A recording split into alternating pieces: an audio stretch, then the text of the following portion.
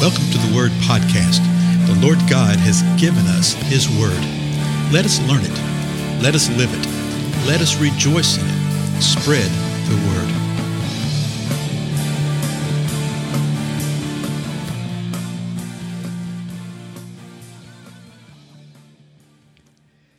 Blessings, everybody. This is Dale. Thank you for joining with me again today on the Word Podcast. We're continuing through the Gospel of Matthew, though Mark, but we're in Matthew chapter 23 right now, checking what Matthew had to say about a passage. And if you haven't listened to the previous 2 or 3 episodes, you probably need to do that, because we're in the middle of Jesus declaring to the scribes and Pharisees, woe to you, woe to you. And he said several of these woes, and he was describing what they did. And the people are listening, the disciples are listening. He's speaking to the scribes, he's speaking to the Pharisees, he's calling them hypocrites to their face. So we pick it up in Matthew 23, verse 25, and it says this: woe to you, scribes and Pharisees, hypocrites. Remember, Jesus is speaking here. For you clean the outside of the cup and of the dish, but inside they are full of robbery and self-indulgence. You blind Pharisee, first clean the inside of the cup and of the dish, so that the outside of it may become clean also. Woe to you, scribes and Pharisees, hypocrites, for you are like whitewashed tombs, which on the outside appear beautiful, but inside they are full of dead men's bones and all uncleanness. So what is Jesus saying to them? Well, he's calling them. He's telling them, hey, you look great and wonderful outside. You clean up good.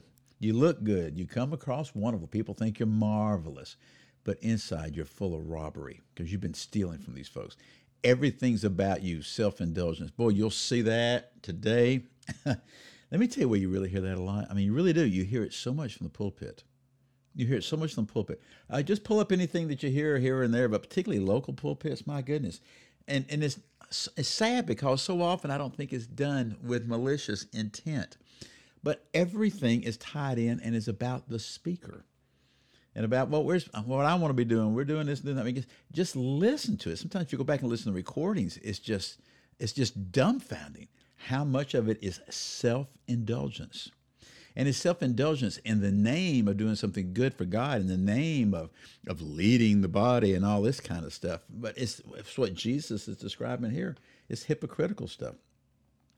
And he says, you know what? You do this thing, and you're like whitewashed tombs. Well, that was just flat out insulting to them because, tombs considered to be unclean, the bones unclean, and all this kind of thing. And he said, you look like whitewashed tombs. You're nice and pretty on the outside. Got that nice little mausoleum look, and it looks beautiful. But on the inside, you are full of dead men's bones and all uncleanness. This happens today with individuals, with persons. They look great on the outside, but on the inside, they're dead. It's done today in what we call churches, the buildings itself. They look great on the outside, don't they? You go in where the actual body life takes place, and it is dead men's bones, and it's full of uncleanness. And I could tell you about some uncleanness right now that you would not believe, though perhaps you would believe.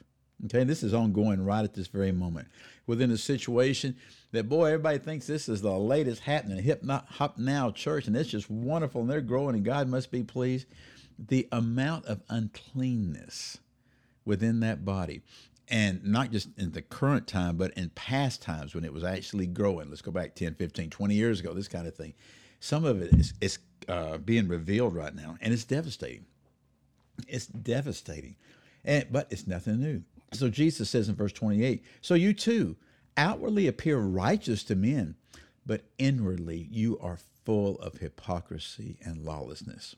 Woe to you, scribes and Pharisees, you hypocrites, for you build the tombs of the prophets and adorn the monuments of the righteous, and say, if we'd been living in the days of our fathers, we would not have been partners with them in shedding the blood of the prophets. And so Jesus is saying this, so you testify against yourself that you are sons of those who murdered the prophets. And he says, fill up then the measure of the guilt of your fathers. So he's telling them, here's what's going on. You say that we would never have done what our fathers did. Our fathers partnered with people and they shed the blood. They killed the prophets, but we never would have done that. because they build tombs unto the prophets and they adorn the monuments of the righteous. Okay. Yeah, they were the ones that killed them, but they built them nice tombs afterwards. And he says, so you're testifying that you're literally sons of murderers, the ones who murdered the prophets. Then he calls them this in verse 33, you serpents, you brood of vipers, how will you escape the sentence of hell?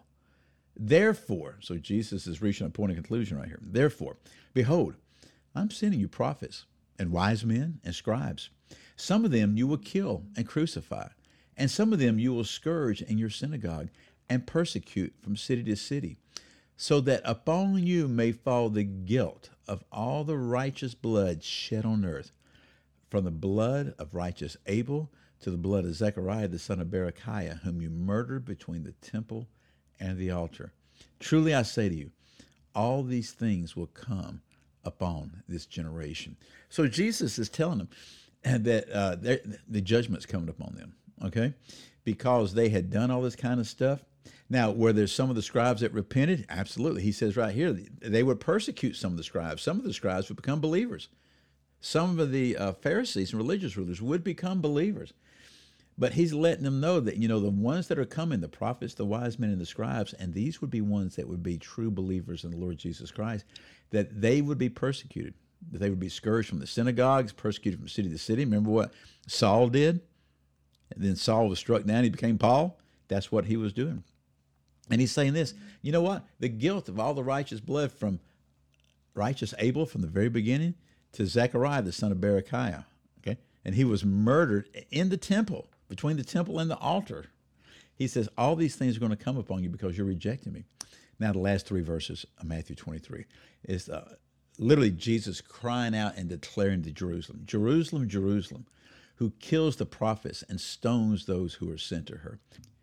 How often I wanted to gather your children together, the way a hen gathers her chicks under her wings, and you were unwilling. That's the biggie there. Behold, your house is being left to you desolate. For I say to you, from now on, you will not see me until you say, blessed is he who comes in the name of the Lord. And that's literally what happened. He's saying, now you were unwilling to receive who I am. I'm leaving your house desolate. And you're not going to see me until you say, blessed is he who comes in the name of the Lord.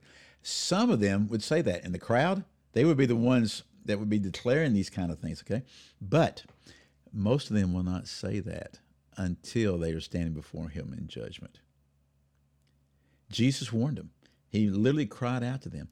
Now, we've seen from previous times in Matthew and stuff that it's from this moment right here when Jesus walks out of the temple that his disciples are trying to lighten the mood, I think. And one of them says, hey, Master, look, the building's coming along pretty good now, right? They've been working on it decades. And Jesus says, there's not going to be one stone left unturned right here. And then they ask him a question later on. They say, hey, when are these things going to occur? And what's going to be the sign of your coming again and of the end of the age? And Jesus answers those two questions. That's what Matthew 24 and 25 is, and Mark 13 and Luke 21 is the answer to that question. Anyway, well, my time's up. Again, I'm Dale. I will see y'all next episode. Thank you for your time.